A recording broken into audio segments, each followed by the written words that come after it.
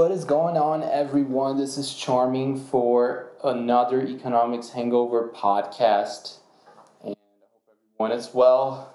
And what about January? January was one crazy month. We've seen a lot happening this month, and honestly, it was pretty much of a adrenaline rush to start 2020 with a lot of expectations, a lot of speculations, and a lot of doubts of what is going to be for the future of even humanity in this month. Well, I'm here in this episode to talk a little bit about this because, as we've seen, January was a month that a lot of weird and unexpected events happened all at once, and we can even use the word probably random events happened a lot in January. And some of them, they have some pretty complex explanations behind it. And, or not, but it's just like interesting to analyze how many of them just started out from really random or unexpected facts. Like, for example, like the whole coronavirus thing that's going on right now, and that's pretty much shaking everyone's faces out there in the world. Completely unexpected virus has started coming and killing some people, and even like leaving some places in China quarantined, and victims in other countries as well. And the fear that happens to this thing spreading globally. I mean, it's already spreading through some countries, but it's not like a global virus. Like, it's not like every country is infected, but there is a little bit of a fear that may happen. And the news have not been helping much with this because, I mean, if you follow like the news even passively, like I do, for example, I follow the news just through Twitter and YouTube. I don't like actually dedicate more than 5 minutes of my day to read news, but I mean, it just pops out there. So I'm like I said, passively informed. And all the time, I'm seeing some headlines about the coronavirus and how things are getting worse and blah, blah, blah, and blah, blah, blah. What we have to understand, guys, is that this whole coronavirus, even though I'm no epidemiologist, I think that's the word. Anyways, I'm no expert in disease, and I'm no health professional. I'm just a economics, finance professional, but I do understand a little bit about fat tail risks and fat tail random events, and we can all agree that this whole coronavirus thing that it's going on, it's pretty much a fat tail event. It's a random event that's just been happening. And what is more random than that, it's how people perceive and how people interpret what is going on. Because more than just a pandemic disease that is going on, it's the panic of people and panic of markets reacting through this possible disaster. I mean, we are lucky because we identified this very, very early in the game, and measures are being taken care of for controlling this disease. Of course, we always tend to know like what are the the consequences and the post results of this, but I mean, we're already seeing some signs of people being recovered, people being released in some countries, and even research that started being done for creating a vaccine that may take a little bit, around 2 years or something like that. But as Nicholas Nassim Taleb said, I don't know if you guys read The Black Swan, or if you guys are into the whole Taleb literature, full by randomness. I'm not sure, but I think he says this in the Fooled by Randomness book, that that Mother Nature is extremely wise. I'm not saying like 100% like he said, but he has a chapter there that he talks about how Mother Nature, it's so powerful that we cannot, have control over the events that are going to happen. Like something can happen at any time. And even if we get a little bit too much into the whole new agey stuff, and apologize to you guys if I'm looking a little bit too agey, but if we look at like the quote unquote the universe, it's like a river that ever flows, and things just happened in the stream of things, and we either adapt and we go through the flow, or we have to swim against the stream, which is extremely hard. So this is what's happening. It's a fat tail event, pretty much, together with the whole behavior of the economic agents and financial markets that are going through this. I'm not going to go over the technicals of fat tail events and blah, blah, blah, because it really involves statistics and some math. And it can get really boring if you guys are just like listening to me. So I'm going to post this link from Statistics How To so you guys can check it out. But I'll give you guys just an oversimplified notion so you guys can understand what I'm talking about.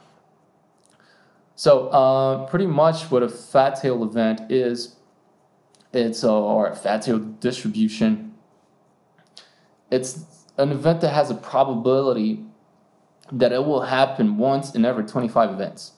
So there's a 4% probability of happening something. So it's very small. It's a very small probability, 4%. But still, it's a sort of a robust number. Like 4%, yeah, it might not look like a lot, but it's not like 0.00001% or something like that. It's 4%. It's like it's a whole number, So even Taleb says this entire thing of robustness. Like, yeah, sometimes we tend to overlook of like small probabilities, like things that are below 10%, and say, oh, it's very small, but there is a probability there. The probability exists. And the whole coronavirus, like, it's impossible. I mean, it can be calculated, but that'll take a lot of hard work to calculate what was the probability of a virus spreading out. And I don't know who's gonna do, but I mean, if we had to estimate, it was something like that, and it just happened, and we just saw after. And I mean, when we're talking also about the geographical region where that happened, China, which is a vast country, big country, full of different cultures there, and full of different things that are happening there. It's a melting pot of human behavior with the whole Chinese capitalism going on now. So it was kind of a matter of time. It's like a ticking bomb. Like China's a ticking bomb. And it was just a matter of time for something happened there. Either an epidemic or a financial crisis or something. And this is what exactly is happening right now. I recorded an episode about the 2020 recession a while ago, and I think it's too early to make this correlation that like, oh, the coronavirus can dissipate like a financial recession. I think that would be too much of a bold statement. We're still in the early phases, of course. Financial markets felt through that. Commodity prices, especially like countries trade with China. But I mean, it's not something that it's disrupting like the financial system. It's making things volatile, of course. But at least from what I can observe or what I can analyze superficially, qualitatively, I mean, as long as things are not going on too much in Asia, it seems like it's under control. And other countries are taking measurements to avoid a little bit the things in China. I think it would be more impactful if we try to analyze things through the Chinese perspective. For example, for the Chinese stock market or the Asian stock markets like in Tokyo or Hong Kong, for example. There, yes, it actually can happen something. And probably what we may see is some sort of an Asian financial crisis, because this pandemic, they can take a lot of money and they can take a lot of resources and a lot of energies and they can reallocate time that could be used for more economic activities, and instead there's been used for curing people, taking care of people that are infected by the coronavirus. So if we had to say something, probably that might disrupt a little bit of the Chinese agenda and the whole Asian agenda, because in China there's like thousands of victims there. So it is a major problem for China, and if it is a major problem for China, therefore is a major problem for Asia, and especially for Asia. Of course, it's a problem for other countries, but Asia might suffer a little bit more because China is more like the vessel there. All these countries are trading there, and there's a huge market there, and like there's big economies that are close, like like Japan and Korea and India and other sub ones that are a bit smaller, but they have importance in Asia, like Thailand and Indonesia. And with this whole China thing being stagnated, it might reflect on these economies as well when it comes for trading of raw materials and trading of commodities and things like that. Today, it was funny because like I was watching Pulp Fiction, classic Tarantino movie. I don't know if you guys ever watched. Probably you did. It's a classic one, but probably like the younger listeners haven't because it's a '90s movie. It's kind of already outdated, but it's a classic. So if you guys haven't watched, watch. And if you guys have watched, watch it again, because I think the whole message of Pulp Fiction, it kind of reflects a little bit with the randomness of life. I'm gonna give you guys if you guys a little overview of the movie. So if you guys haven't watched the movie, spoilers alert. You should pause here and come back later. But if you guys saw the movie already, you guys are gonna understand. So when you watch Pulp Fiction the first time, you're like, what the heck is going on when it's over? Like, we just saw like these three different stories that involve like the characters, and some of them were connected, and in the end, like, things just, it didn't have like an ending, like, it didn't have like uh, a clear objective on what was going on, or what was the goal, or who was the main character. And that's exactly what Pulp Fiction shows us, because Pulp Fiction is a movie to just show how random events that occur in simultaneous places at the same, I mean, that occur in simultaneous time, they can interact into a system and converge into results. So, for example, like we see in the first scene it reflects on the last scene of the movie, which is like this couple like robbers that they want to rob something like a bank, but a bank is too risky, so they decide to rob a diner, and they do that.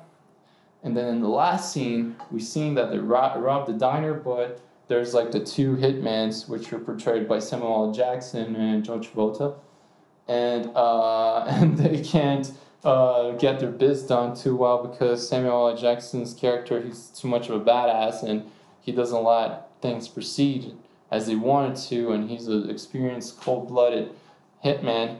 And but we seen like in the other parts of the movie how all these events they converge into those last events. So there's the whole thing of them in the beginning going for this mission. I mean the hitmen's going for this mission and going over for this mission to shoot this guy that supposedly give a foot massage to their boss, which is this sort of like crime guy. And then it proceeds through the whole thing that Vincent, that is the character that John Travolta plays, to take his wife to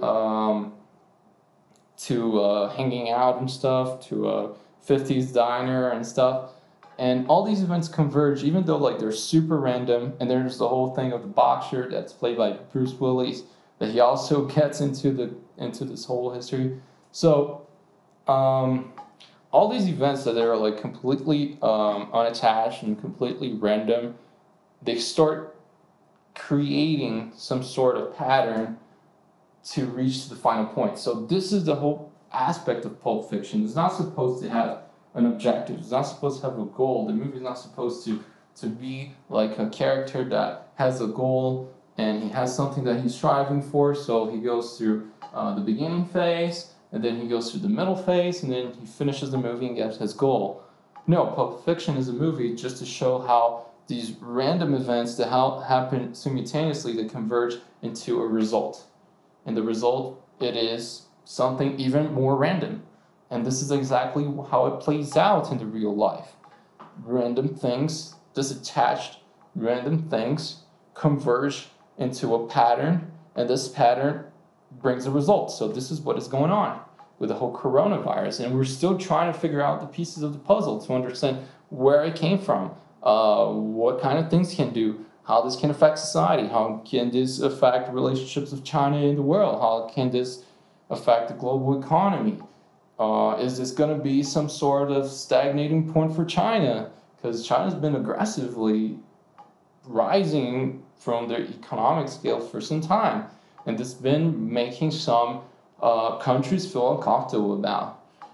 So, and the point we're trying to understand what is the result. We're trying to put the pieces in the puzzle to understand what is the coronavirus, and giving another, like, of course, a disclaimer here, I'm no health specialist, but I'm just analyzing things through a societal perspective.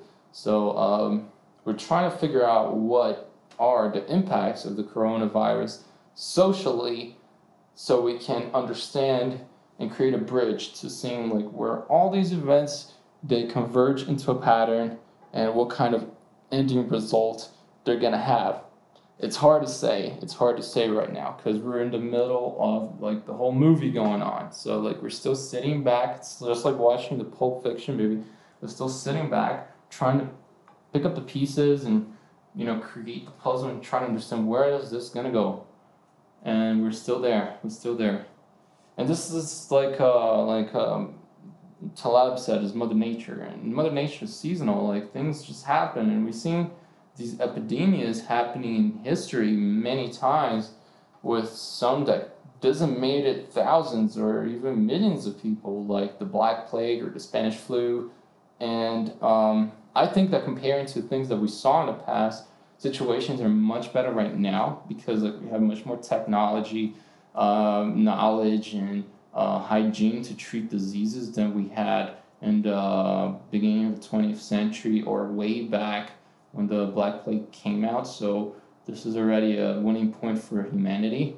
But yeah, it's just like it's the whole seasonality of Mother Nature.